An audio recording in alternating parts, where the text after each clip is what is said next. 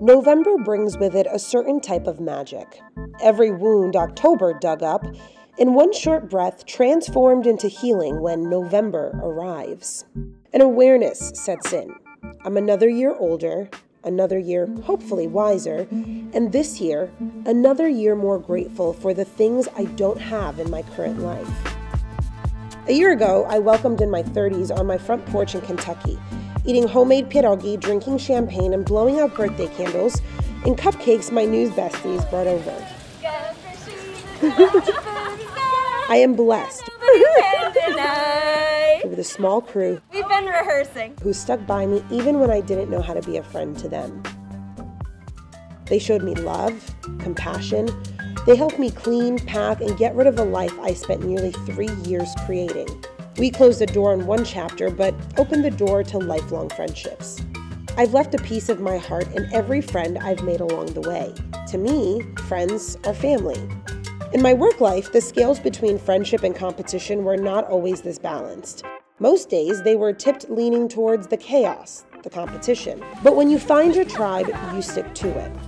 I vividly remember a conversation with a coworker about a vacant anchor position. They had been questioning me why I wasn't competing to get it. A friend of mine had been working for over a year grooming to get this very job.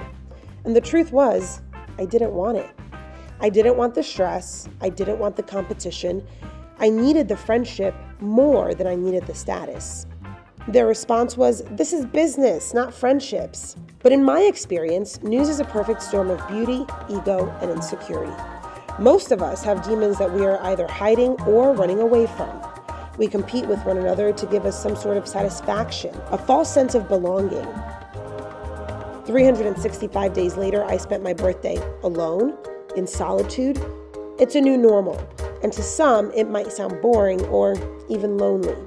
But remember, I said this year I'm grateful for the things I don't have. I'm alone, but I'm not lonely. I'm alone, but I'm no longer being watched.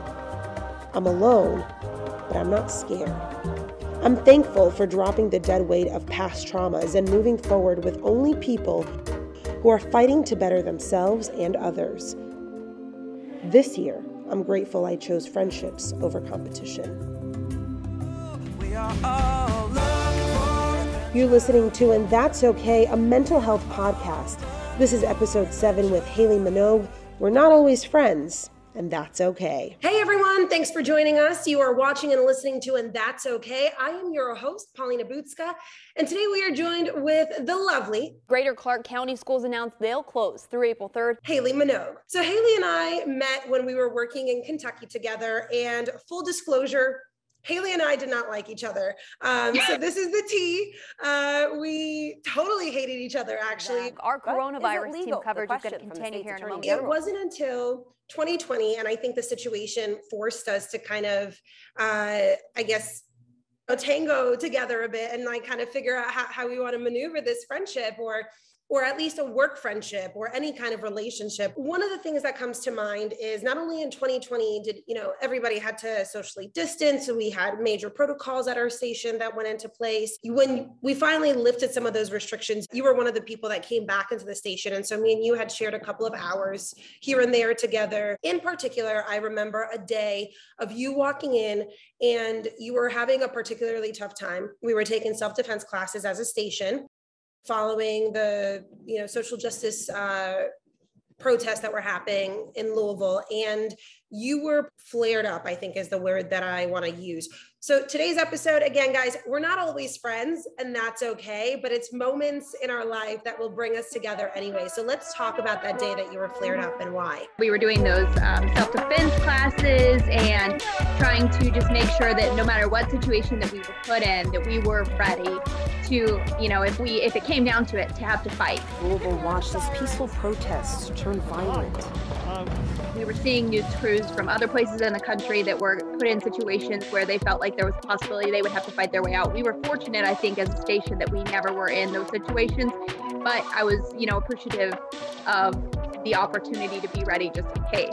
And we went to those classes in the morning and we were doing them, I think it was like 10 or 12 people at a time from the station. It started out, I mean, maybe the same for you, but it started out, it was just like hitting and kicking. And it was like, okay, cool. Like they're teaching me how to properly hit someone or kick someone just in case I'm in that situation.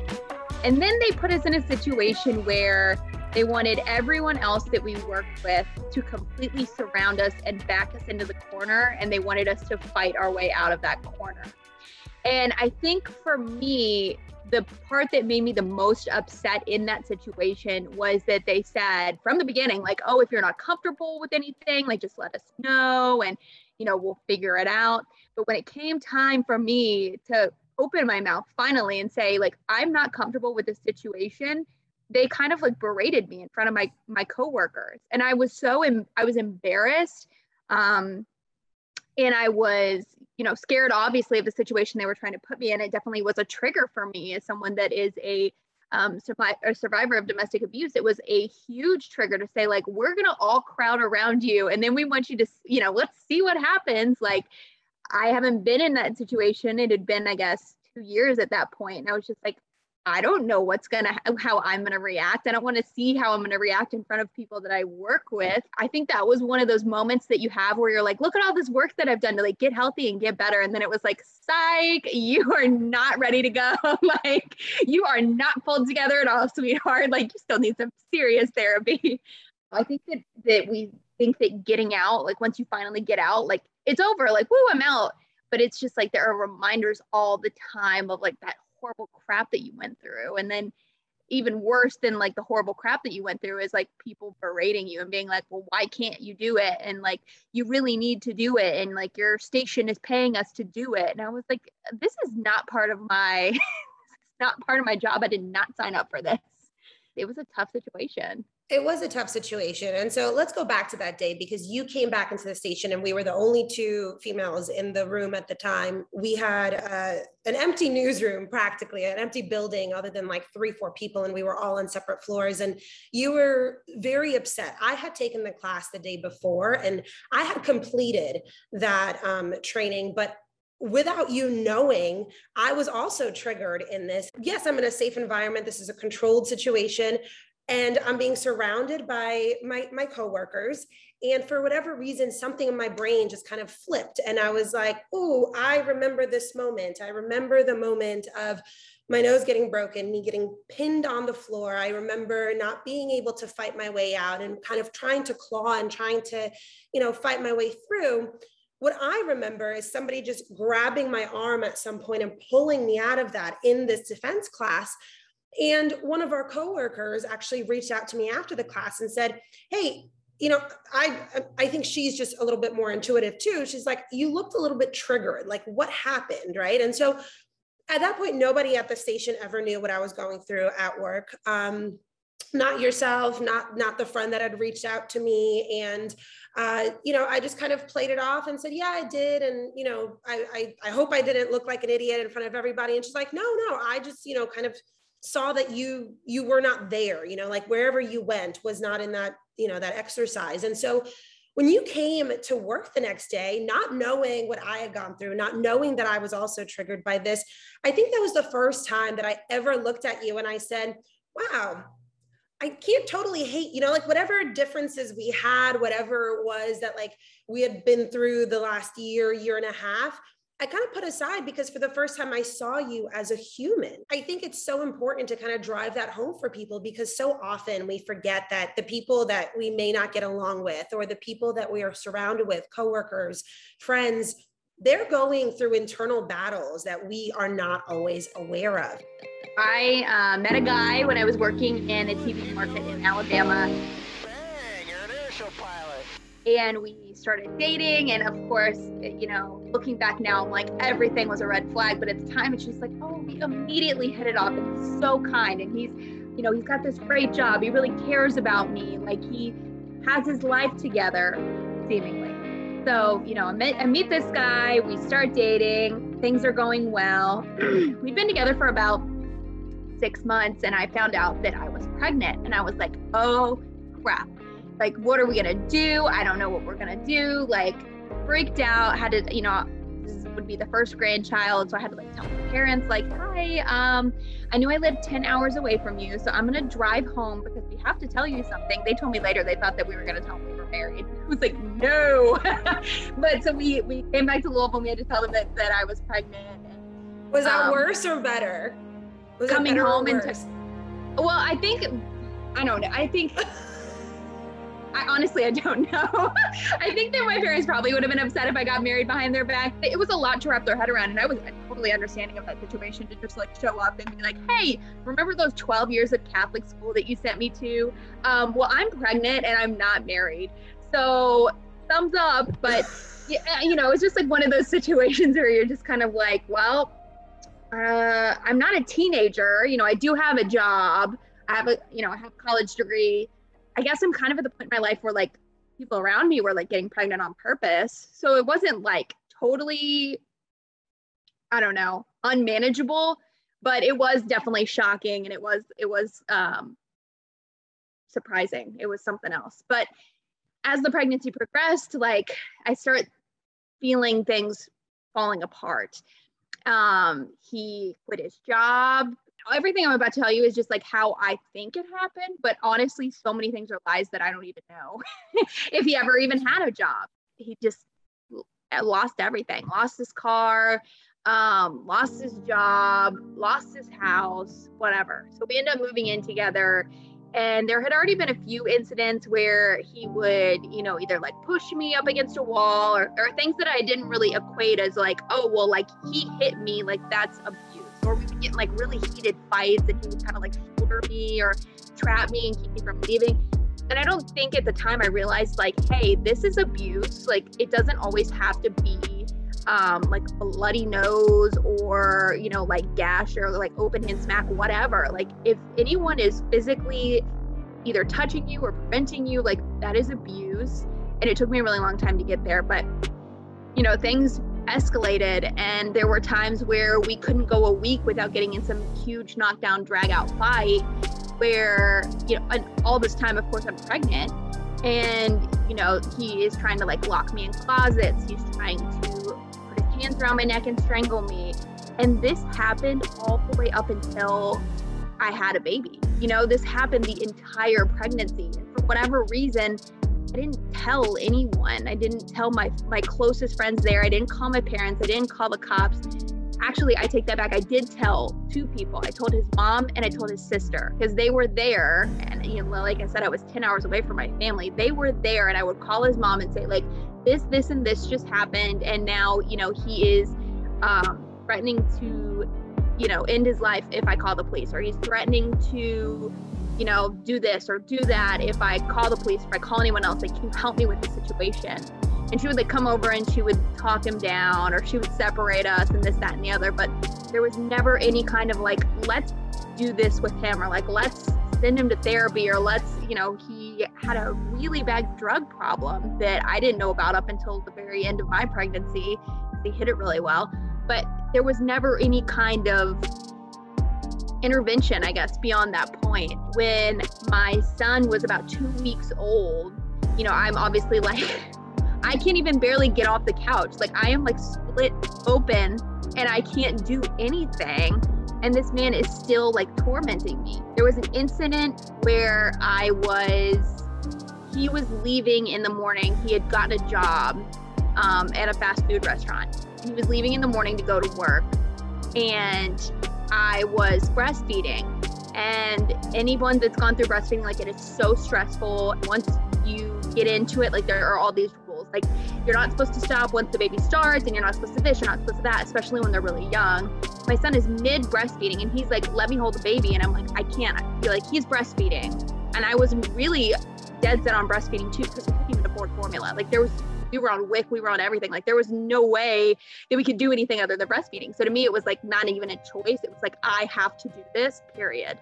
So I'm breastfeeding, and he's trying to take the baby from me, and he tries to rip my son out of my arms. And I was like, this is it. Like, this is game over. Like, I'm not doing anything else from here. Like, I've got to start making a plan to get out.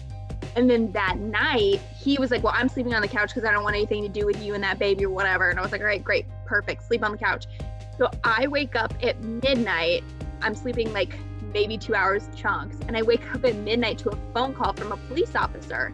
And he's like, hi, is this, so-and-so's girlfriend? And I said, yes. And he said, well, we just caught him trying to break into people's cars to steal valuables.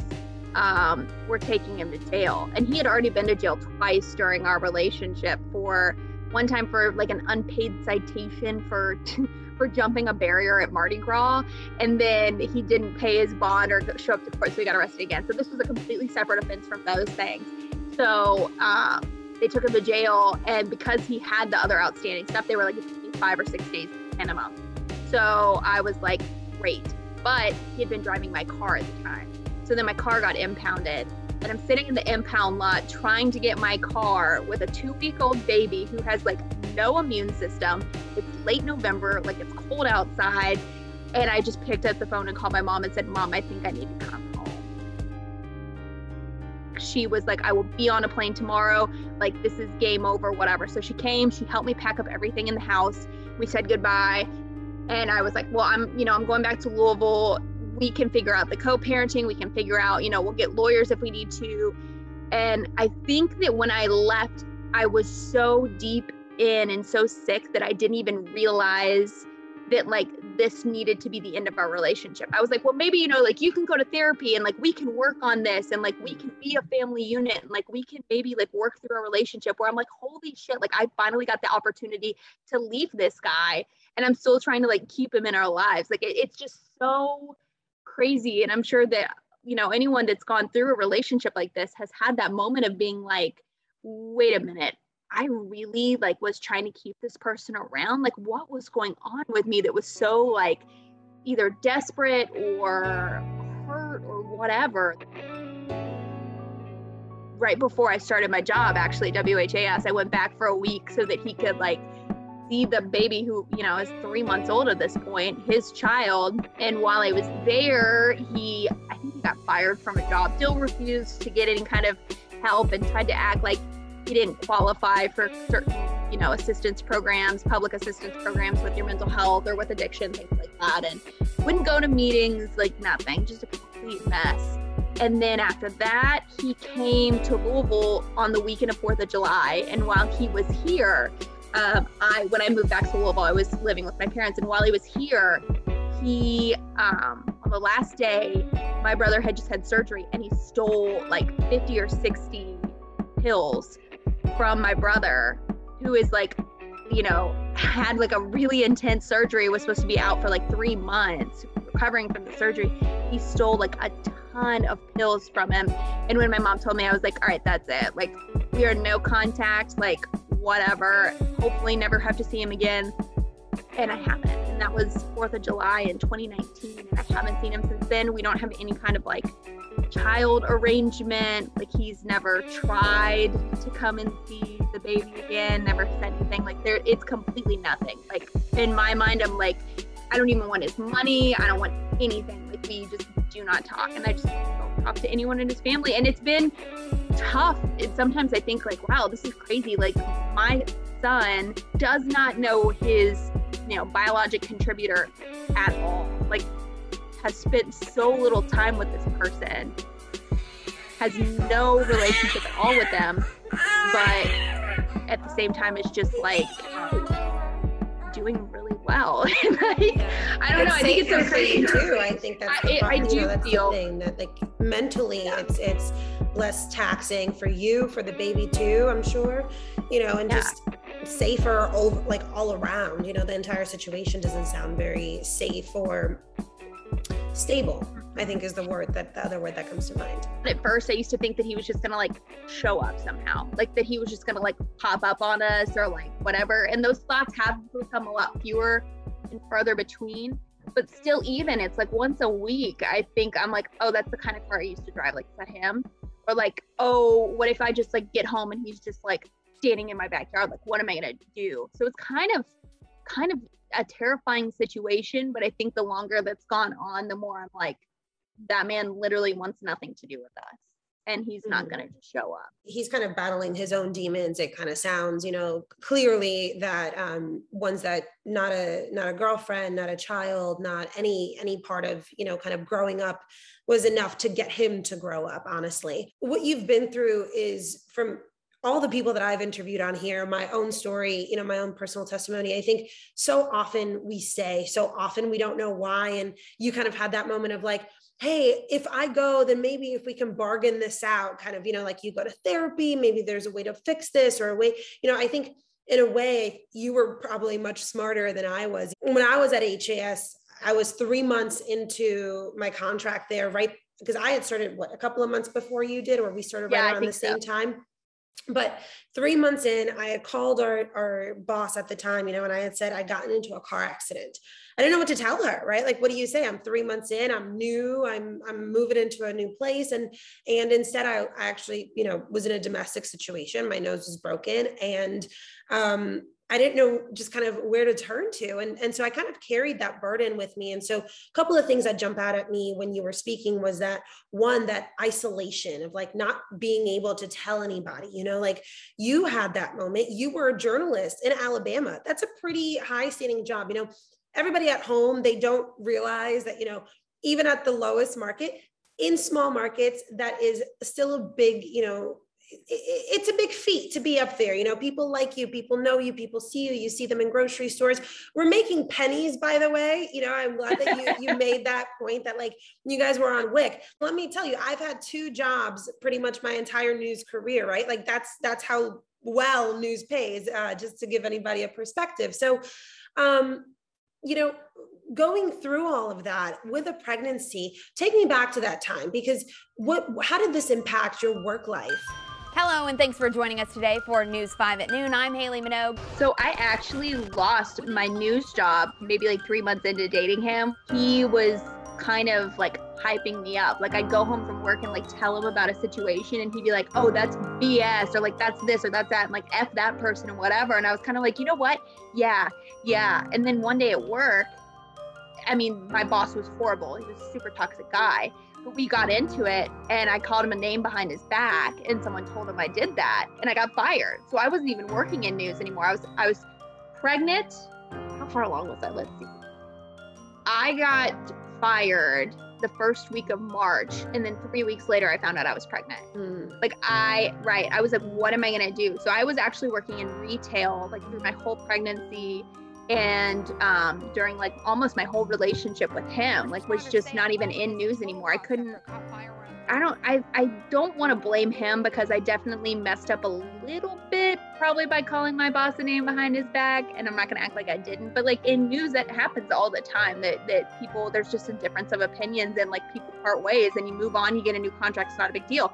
But I felt like I had to stay in Alabama. I couldn't try and get a new job. I couldn't try and leave and go get a new job, because he was like, well, I'm not leaving here, so you need to wait out your non-compete and stay here and just get a job here at another station when you can. So I could have at that point tried to leave and get a news job somewhere else, and he was like, no, you're not going anywhere else, like you have to stay here. So through the whole time. But you're totally right. Especially, I think in smaller markets, people care more about people that are on the news, to be completely honest. That's been my experience, that you're more recognizable. But people used to come in all the time, and here I am. I was already kind of embarrassed in that market to be like, yeah, I'm pregnant, and like, here's my bare finger. You know what I mean? Like, it was a kind of a more conservative market. Right. So I'm pregnant, I'm walking around pregnant. They're like, oh, you're that girl from the news that's not on the news anymore. And now you're pregnant. So what am I supposed to put on top of that? Like, oh, and by the way, my boyfriend like whoops my butt like on a regular basis. Like, that's just too much. It felt like too much to me to like have to tell someone that, and then have them be like, oh, look at this crazy news lady who's like pregnant and getting her butt whooped. Like, it's just, I don't know. I was so embarrassed, and I feel stupid for being embarrassed now, but at the time, like when you're living it, you're just like, I just felt so shameful, and he made me feel a lot of shame too. So much of what you're saying kind of mirrors my own situation in Louisville. Like I go back to Louisville, and it's a very bittersweet, I think, is the word that I use when I put up a Facebook post also about this, and my Instagram post on this, because, for the time that I was there, I had other issues up in Louisville, right? Like I had, when I first started, I would fumble a lot. There was like new city that, you're nervous for other reasons. And then, like there's other issues behind the scenes at work that people don't see that just were never resolved or didn't get resolved until many months later. And then when those finally got resolved, I was kind of, okay, like I'm breathing, I'm good.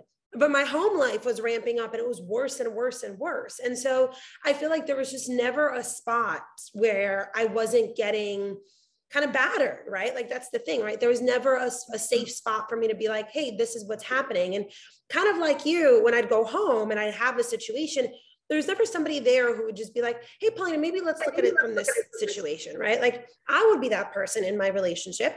And then I'd still get in trouble in that situation, right? Like my ex would do that.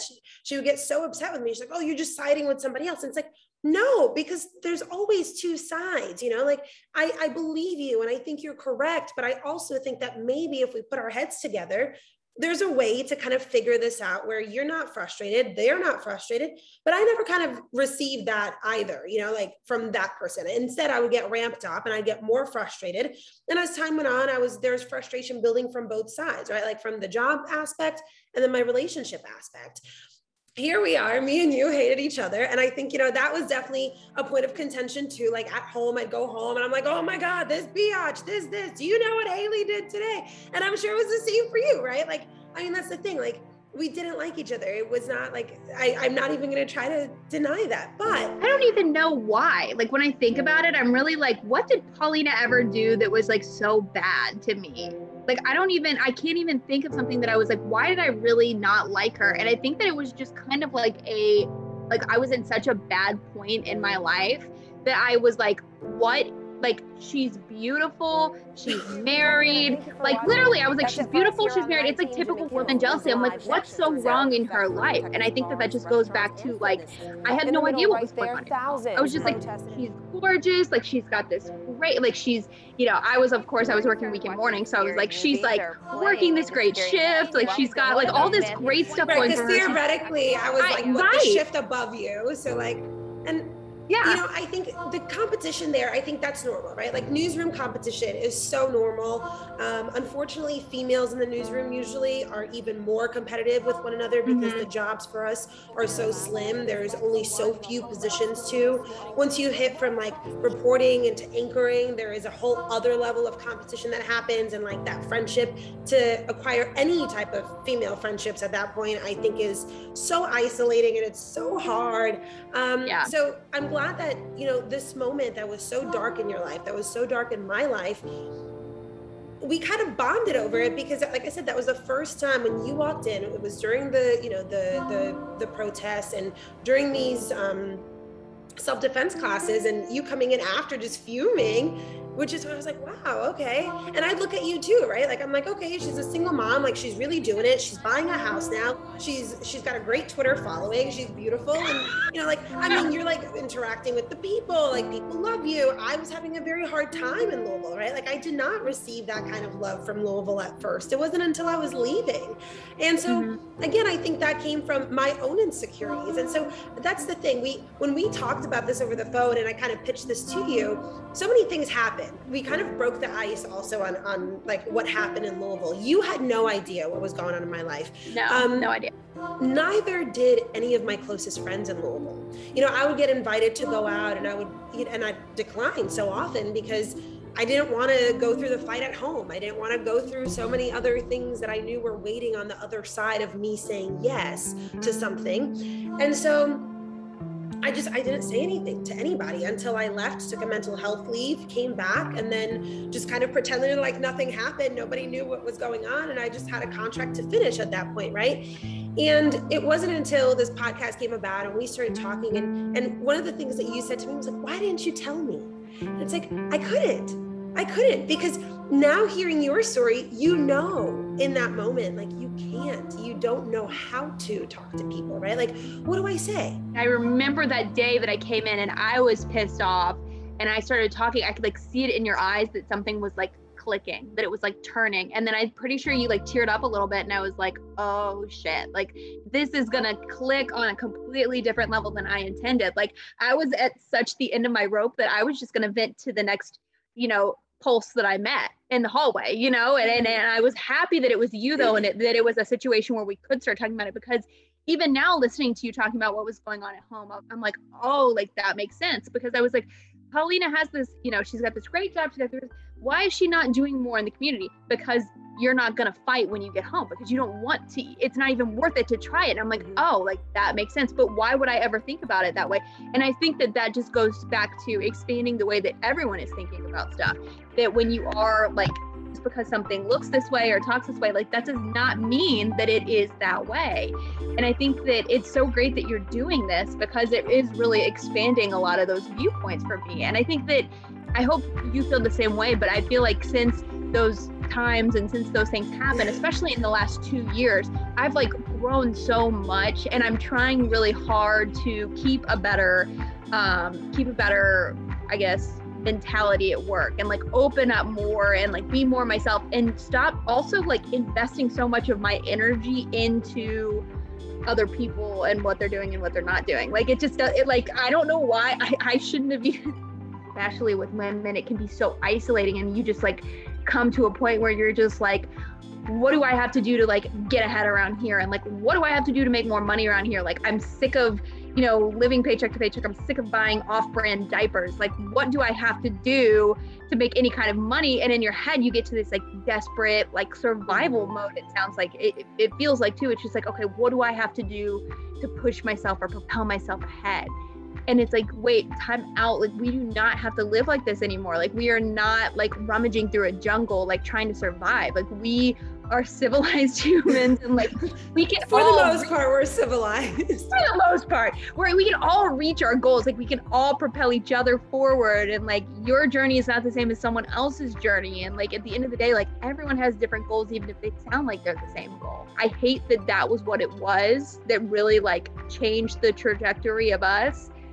But I'm glad that it was something. I wish, like I said, I really wish it wasn't that we had to be like, oh, you got your ass whooped. Same here, girlfriend. Like, I'm glad that there was team ass whooping, apparently. Right. Which is also like a whole other story, but like, who the frick even wants to try to whoop your ass or whoop my ass? Like, I would not want to run into me or you in a dark alley. Like, how does it always end up people who like I would be totally afraid of, that I would be like, oh, that person would whoop my ass. Like, how is it that person that always ends up in that situation? Like, it always blows my mind. To be clear, we are the type that will whip we will whip somebody else's ass. Like, right. So like, how do we get in that situation? Like we don't back down, right? We fight for what we want. We go after what we want. And yet so often it's, whether it's the insecurities in us or the broken, like you said, I think you said it so perfectly in the beginning, like whether it's the insecurities or the broken pieces inside of us, we end up clinging to something that is almost like, I don't know, can I help you? Can I fix you? It's like, it's almost like you're trying to fix yourself and somebody else. And clearly that doesn't work, right? Because the only person that you really need to be fixing is you, because the people that we keep attracting are these like just very unstable people who just, so I love that you brought that up, because on a very real note, yes, we don't want to run into each other in a dark alley and we are nice and sweet, but don't cross us. And I think that's the bottom line of that. Haley, going back to even that moment for a second, yes, I think I did tear up in that moment.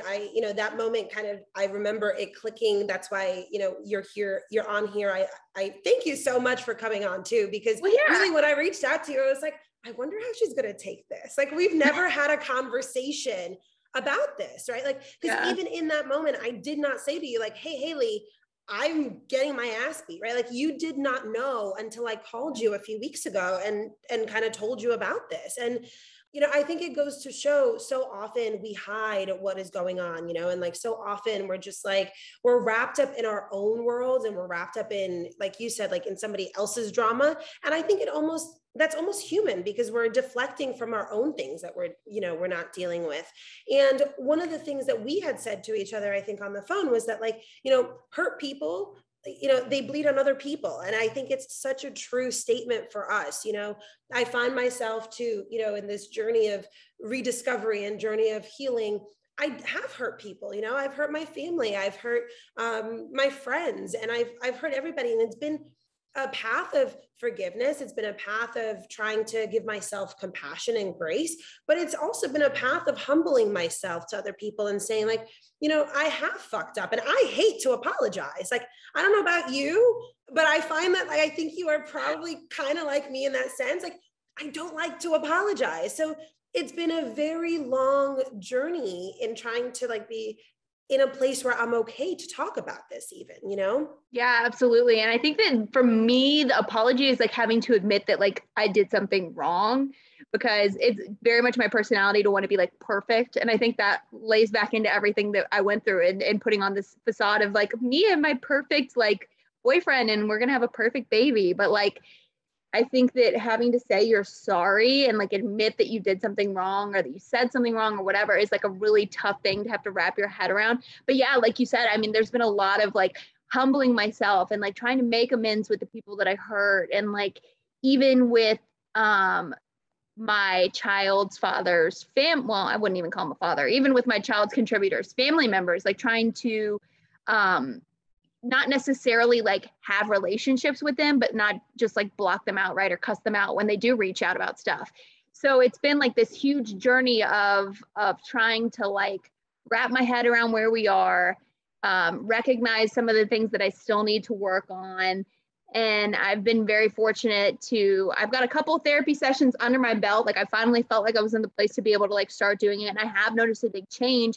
And if nothing else, just recognizing why some of the things that I still do are kind of the shrapnel or the fallout from the situation that I went through. Like I have a new partner now. He's totally amazing. Like he is such a great role model. We've been together almost a year and we moved in together. There were like things that he would do around the house that I would just find myself like flipping out over.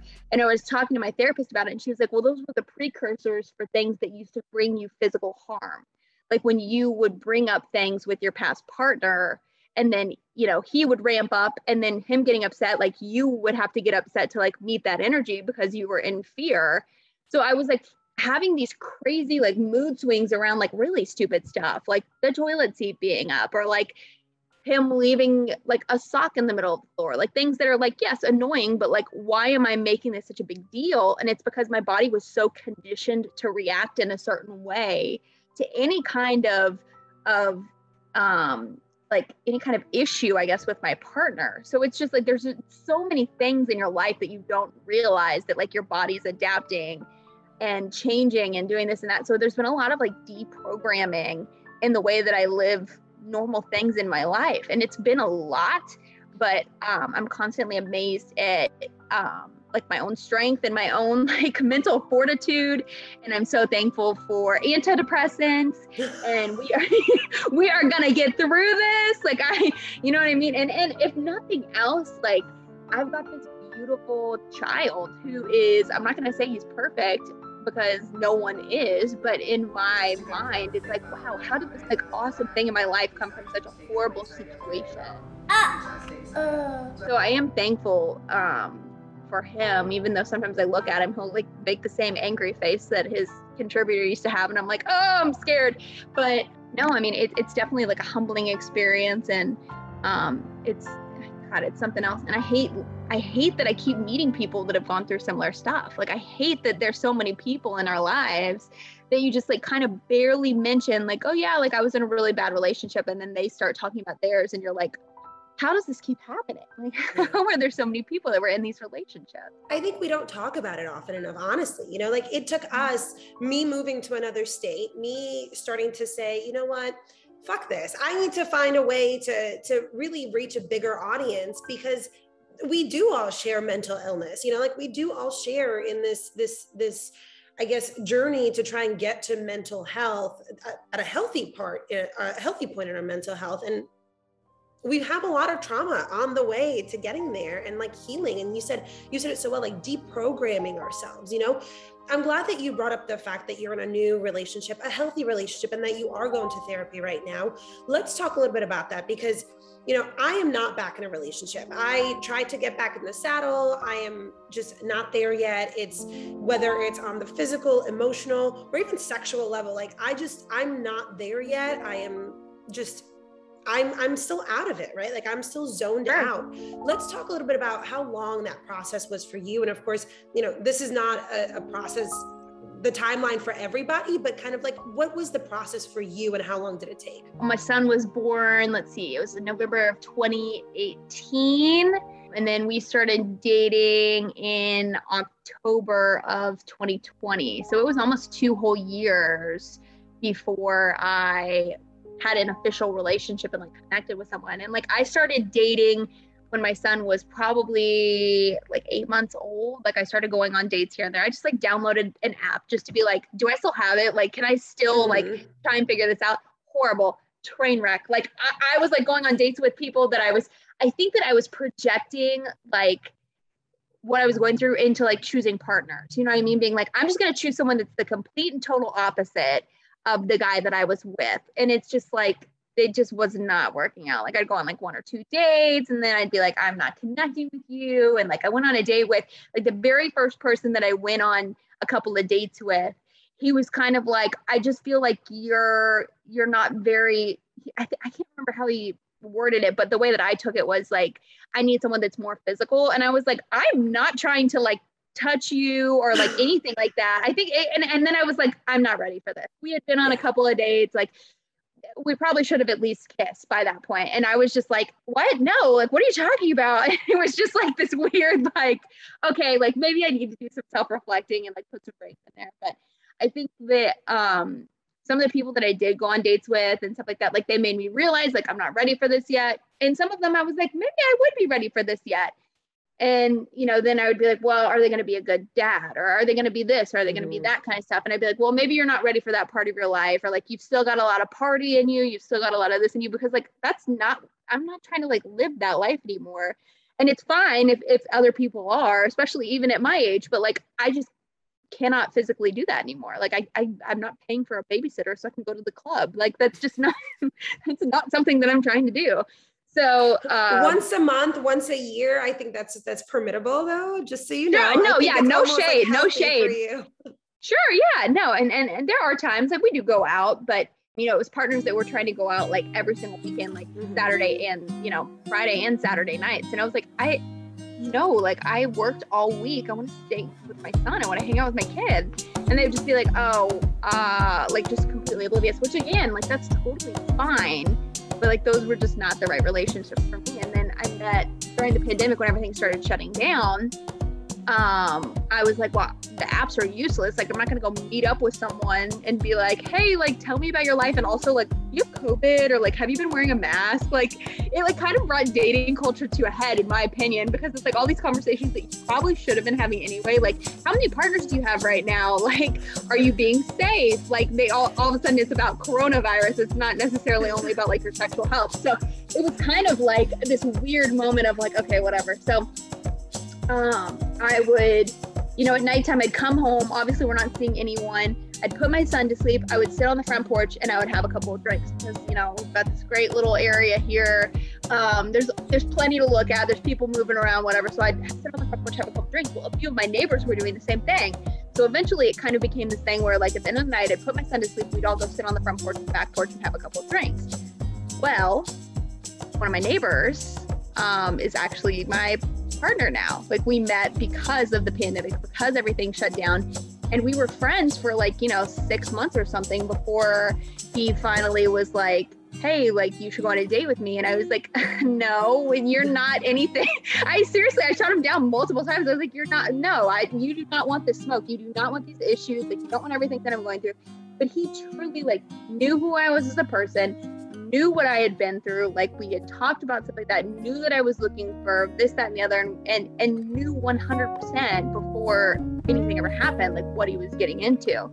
And I think that at that part in our lives, as people who have gone through trauma, like you have to find those people that like you have a solid foundation with. Like there's just so much stuff about who you are as a person that like whether we like it or not is rooted in that horrible stuff that we went through. So I feel like I was very fortunate to almost have the pandemic as an excuse to like actually know someone instead of just being like, I'm just gonna meet a guy on an app and like judge him off of what he looks like and like see what happens from there. And I feel very fortunate. He's super supportive of everything I'm going through, super supportive of therapy. Even, you know, like I said, when we've gotten in like stupid little fights, like he doesn't say like, well, this is like your trauma that you've gone through, or like, this is that and that. He's always like, well, why are you feeling this way? And like, he's just so great with those situations. And we have a great open line of communication where I told him as soon as I had that therapy session where we kind of worked through like why I react the way I react. When I explained it to him, he wasn't like, well, that's stupid, or like, well, you need to stop doing that. He was like, that makes sense. And I think that that's so valued as someone that has gone through a trauma, to have someone that says like, I could never relate to what you've gone through because I've never been through there, but I can have empathy for you. And I can understand that situation was really tough for you. And so, you know, when you are going through that situation, I in turn will show more grace than I would normally if I didn't know about this stuff. Like I will ramp down, even though it might be tough for him mentally to come down from me, you know, getting worked up. He's going to ramp down. And then when he gets down, he's going to help me get down too. And it's been so nice to find someone that's like that, because I think that that's so rare. And, you know, it's also someone that has a good mental health, you know, good outlook on mental health on their shoulders. So it's nice to meet someone like that that's just understanding. But I mean, if I had not met him, I probably would still be single right now, because I definitely for a while been like, I'm not doing this anymore. Like, this is crazy. And I was happy alone, you know? I think that's the thing. You know, I'm learning to date myself, right? Like, I think, you know, you had to learn to date yourself. I had to learn to be okay with my broken. I was just having a conversation even today at work. And one of the things that came up was that, you know, for the longest time, the partners that I would pick, because of what I've been through, you know, my father's suicide and all that stuff, like I kind of have that same mentality as you did when you were going into dating. Like, who wants this? Who wants this kind of broken? Like, I have a lot of issues, you know, like I cry sometimes and I get mad and I get upset, and it's not at you. I just shut down, you know, and like, I'm great at just shutting down and kind of disconnecting. That's what I do. Like, you know, I step away, I go into a room, or I take a walk, anything that I can do. I paint, I do something other than actually talk it out. And so I think that, you know, again, it goes back to like why we attract the people that we attract, because that's what I thought I deserved, right? Like, it's kind of where you were at. And so when your mental health got better, clearly you were going to find somebody that was, you know, kind of at that level of, hey, you're doing great. I want to help you and I don't want to demean you. And I think the word that came up for me when you were talking was validation. You got validation from somebody that, like, you know, they're not saying, hey, Haley, you're crazy. They're saying, you've been through something, Haley. It's okay to be that way, you know, like, and I think so often that's what we look for when we either, you know, kind of end up picking the wrong people to be with, or when we get into kind of a funk, we just want validation that, you know, it's okay to cry. It's okay to be a little bit more sensitive to something, or it's okay to react in a way that you normally would not react in that way.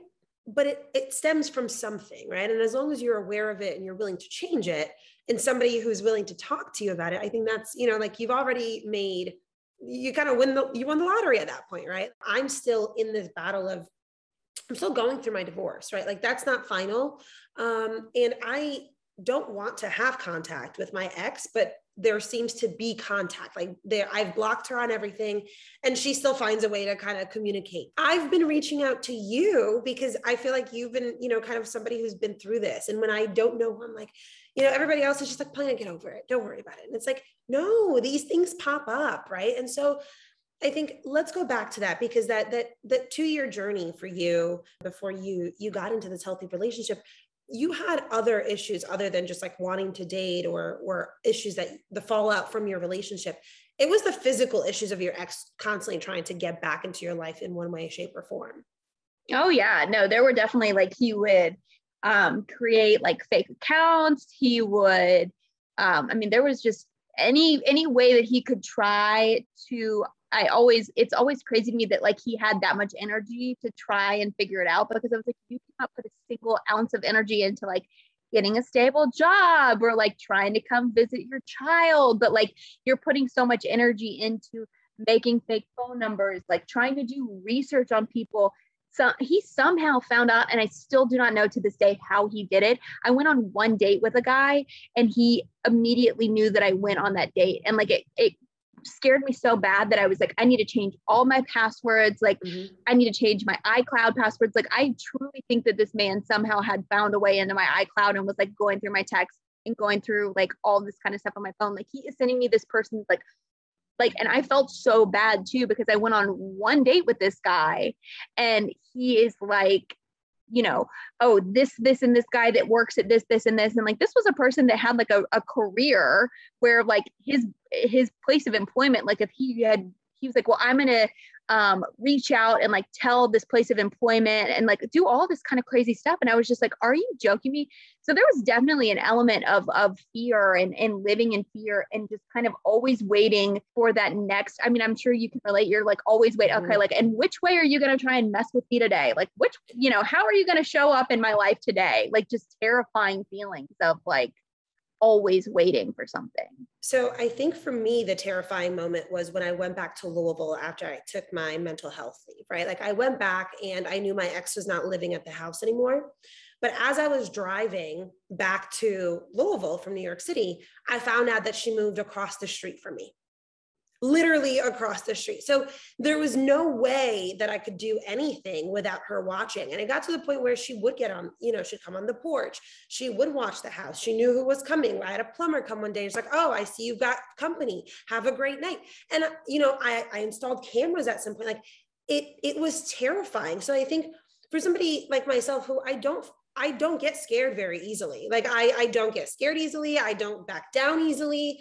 And I've got a big mouth on me. Like I will protect myself until I don't know how to, right? Until you're kind of in shock and in this moment of like, what the hell do I do? And, so I think when it continues so much later into your life, when you've already cut that person off, it's still terrifying, right? Like it doesn't matter that he's states away from you. It didn't matter that for me, now when my ex still messages me and she's found a way to do it through email, like I just like the rational side of me knows that she's still in Louisville, right? Like that's it. There's no contact. I'm not going to see her unless I go there. And even then I hope she moves from where she's living at, and that's it. But past that, it's just like, there is still that irrational fear in you. Like, oh my God, what happens? What happens? Right? Like for me, one of the biggest things was when I was, getting the house that we were renting, that I was renting. Let me put it that way. The house that I was renting, because I was fucking paying for everything. It was your house. My fucking your house. house. My house. I was paying for this shit. I was packing it all up, and she kept messaging. She's like, I want to know when you're leaving. I want to know when you're leaving. Haley, you and I have both done more stories on domestic violence than we could possibly ever imagine. And I know from my, from my own research and from the stories, the worst time to ever, like the most dangerous time for any woman or any man leaving a situation like this, a domestic situation, is when they're leaving, right? Like when they tell their partner, like, I have a plan, I'm leaving, that is when you are in actual danger. It does not matter if that partner seems to be okay, that you've taken a break, you've taken some time away. That's when you are in actual danger. And so that moment, coupled with, like I said, I'd already had these instances with her, the abuse and the violence doesn't stop when you leave. I think for me, and I still have never, to this day, had a sit down conversation with my mom and talked about some of the things that you and I are talking about today. Like she knows it was bad, and she knows that I needed to go and that it was an emergency. And that might be the extent of what she knows about it, honestly. And I think that, having a person in your life, and I feel so lucky for that, because I know that there are people, so many people that don't have one person, not even one person. But I think that once you tell one person, from there, it gets easier. And the more people that you are able to tell, whether it be people that are strictly in your life, people that you shared with your ex or your old partner. Like that's tough too, is like having to tell those people. And even if they don't believe you, or even if they don't, fully commit to the narrative that you're telling them, like just being able to tell them and let them do what they want with that information. So I think that it's really empowering to just talk about it. And I know that that's not going to stop the people from reaching out, and it's not going to stop you from like having those, little anxious pings of like, oh, like what's going to happen today. But the more that you're able to tell people about it, I feel at least that it creates like a security force field. And even if that's just completely made up in my head, I mean, obviously if this person mess with your life, like they're going to mess with your life, but to tell more and more people and just be open about your experience, it takes that power away from them to like tell other people what you've been through or threaten to tell other people. Like I remember there was a while that he's like, well, I'm going to tell your mom, or like, I'm going to tell your dad, I'm going to tell your sister. So I didn't have to tell them everything, but to say like, this person was really bad to me and they did stuff to me that should technically, cause legal issues to fall out. Like if this person did this and this to me, then they should be arrested. Like, I know that that's not how it works, obviously, that like people do horrible things all the time. And even if they stand in front of a judge, they get out of jail, whatever. But to tell my parents, like, this person did illegal things to me and they are not a good person. Like, that was all I had to tell them. So that when that person would say, well, I'm going to tell your parents, if you won't let me do this, or if you won't do this for me, then I'm going to tell your parents what you went through. You can't tell them anything. I already told them, I'm going to tell your boss, or I'm going to tell your employer. Well, my coworkers already know. My coworkers know what you look like. You cannot pop up on me. You can't tell my boss anything they don't already know. Like, just having that retort in your mind to be able to be like, and that's tough. I know. And obviously you're thinking like, do I really want to tell my boss like that I went through this horrible thing? Or like, how can I expect them to understand this? Like, do I really want to tell all my coworkers? No, absolutely not. But if there is one person in your life that you can tell and you feel empowered to tell them that something bad happened to you, I feel like it takes the wind out of their sails when you worry about what they could do in your life. For me, when I moved back to Louisville, he was like, well, does everyone really want to trust a journalist who like is a dumb idiot and, got pregnant and like, you know what I mean? He would like use that a bit. So he'd be like, I wonder if people would trust you with their stories if they knew that you were just a dumb slut. Or I wonder if people would do this or would do that, whatever. And I was like, the more you start to think about it and the more that you like empower yourself to tell your story, you're like, you know what? I'm not the only one. So yeah, maybe there would be people that wouldn't like me as much because I got pregnant before I got married, or there would be people that don't like me as much because, I fell victim to this horrible situation. But that's not for you to decide. That's my story. That's my narrative. And you're not going to interfere with my life anymore. So just taking back the story. And it's so hard. It's so hard, Haley. I think that you said it so well because, for the 3 years that I was in my relationship, the only thing I could not do was talk to people about this. There was that shame, yes, of like, how do I tell people that I'm, I love this woman. I don't want to leave this woman. I don't know what to do. Like, I've been trying to talk to therapy and like, talk her into therapy. Let's do this, let's do that. And nothing seemed to work. And then it wasn't until I left. And I remember my contract ended in Louisville. I went back to New York City. And when I got to New York City, the only thing I wanted to do was, you know what? Fuck the shame. I wanted to tell my mom. And I showed her photos and I was like, here's what I've been through. Like, like I didn't know, there was nothing more that I wanted to do than just be like, I want to tell everybody. For the first time, all I can do is tell somebody and be like, I have not been okay. I've needed to tell somebody. I've needed the help. I have not gotten it. And here I am. And so I think, again, it goes back to like, just opening that window just a little bit and saying, yeah, I have not been okay. It is hard, and Haley, I get that. I remember that situation. I remember coming back home and I remember just being like, what do I fucking say? But here's the alternative is I either tell my truth or I keep it inside and it continues to eat away at me and it continues to kill me physically. And this person then still continues to win. And so I've been more free and more happy with telling people how unhappy I've been. Honestly, like that's the thing, right? Yeah. Like, you're happier by telling them, hey, you know what? I've been in a really fucked up place. I'm a little fucked up, you know, like that's okay. Right. And that's okay. And that's okay. And so I think, again, you know, like it comes back such a full circle for me and you, especially because, you know, we hated each other. It was this stupid situation of us opening up and saying, hey, this is what we've been through. You know, we don't like each other and that's okay. But we have this common theme in our life that will bring us together. And somehow we make ourselves look more human to one another. Sharing your story, one, it's going to validate you. Again, that word, you know, like validating you, just saying like, breaking that cycle, breaking that silence and saying, I have been a victim. I have been through something. And then take that further, you know, like, no, you don't have to share it with every coworker, right? Like you shared it with your bosses. I shared it with our bosses because I was afraid that our boss would go back into the call logs or the accident reports and be like, Paulina, there was no accident. So, you know, your name never popped up. What accident? Why do you need a month off from work? You know, and so I felt like I had to tell her. And that was not a conversation I've ever had with a boss. And how do you say that? It's tough. In the way that I told it too, is that I don't want to say I didn't tell the full truth, but I said, I have a really toxic relationship and it keeps finding a way into my life. And he keeps threatening to find a way to take my son. And I want you to know that if something comes up suddenly, that's why. And that was where I left it. Like, I didn't want to have to say like, I went through this, and this, and that was fine for me. In my head, I just had to say something. And then you find people along the way too. Like one of our other colleagues has a similar story, has been through this thing. And when she talked about it and she started sharing it, I said, you know what? I've been through that too. You have inspired me to talk more about what I've been through.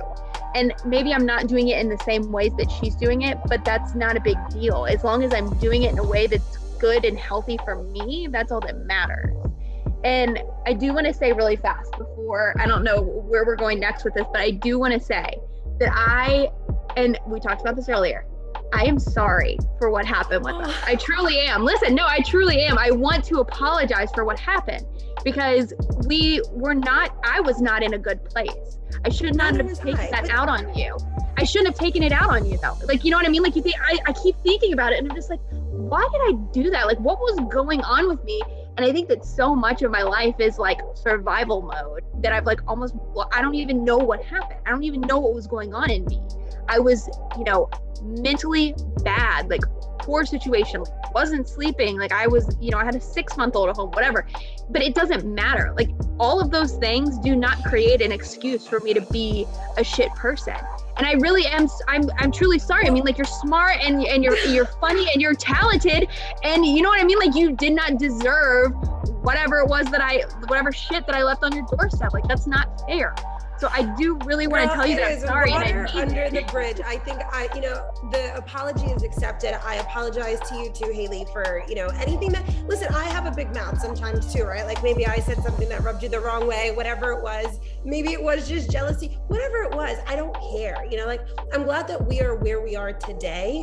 And I'm so thankful that you came on here today to really talk about this because for one, we've never had a conversation like this. We've never had a sit down like this. So, I mean, the fact that you were even open to having this conversation over the phone with me first and being like, hey, so this is what I'm thinking. Do you mind talking and sharing your experiences with somebody that you don't necessarily like? But two, like, thank you for just being there for me recently when I've needed to talk about certain things that I don't find other people understand, right? Like, I think, you know, that's the beauty and the power also in talking, that like, you don't know who you're going to open your mouth to. And it could be somebody who has been through something that you've been through. And it's somebody who can be either on further in their journey of healing, and like you, where you are further in your journey of healing, right? Like, so the words that you've said to me have been helpful. Goes back to that, you know, that self-defense class. If that was never, if that never happened, like that would have been so shitty too. Like we would have ended up just going along our ways and like hating each other. And It is what it is, you know? So I'm glad that as shitty of a situation that brought us here, we are here and we are talking about it. And again, we never know who we open up to, why we open up to them. And like you said, you just wanted to vent to somebody. I don't believe in coincidences, right? Like, I think that there was a reason why that happened. And it happened in 2020 that we talked. And it wasn't until, you know, almost we're mid 2021 right now, where you finally learned what I was going through, you know, like it took that long, but you never know, right? Like, I think, again, so no coincidences in my life. I don't think there's any coincidences in your life. And as shitty the situation, hey, I gained a friend out of it. I don't care. Right, there we go. And a fellow ally. And so, you know, you don't have to air your laundry out to everybody, but just a little bit. You were just venting that day and had no clue that this is where this would lead. Haley, I think any last words that you wanted to add, anything else that you think the viewers and the listeners would take away from this? Celebrate the little victories. Honestly, like if you make it through one day and you only cry once instead of crying 3 times, like that is a victory, that is progress, that's worth celebrating. If you have setbacks in your journey, that's okay too. I just encourage everyone to show themselves grace, but more than showing yourself grace, show everyone around you grace too, because you might not think that little things that are going on in people's lives, you might not understand how that could be connected to a greater struggle that they're going through. Haley Minogue, you have been a phenomenal guest. Haley, thank you. Thank you. I'm glad that we've patched this up. I'm glad that we made friends out of this. So everyone, Haley Minogue. You just listened to And That's Okay, a mental health podcast. Please subscribe below. You can also find me on Twitter, Instagram, and Facebook.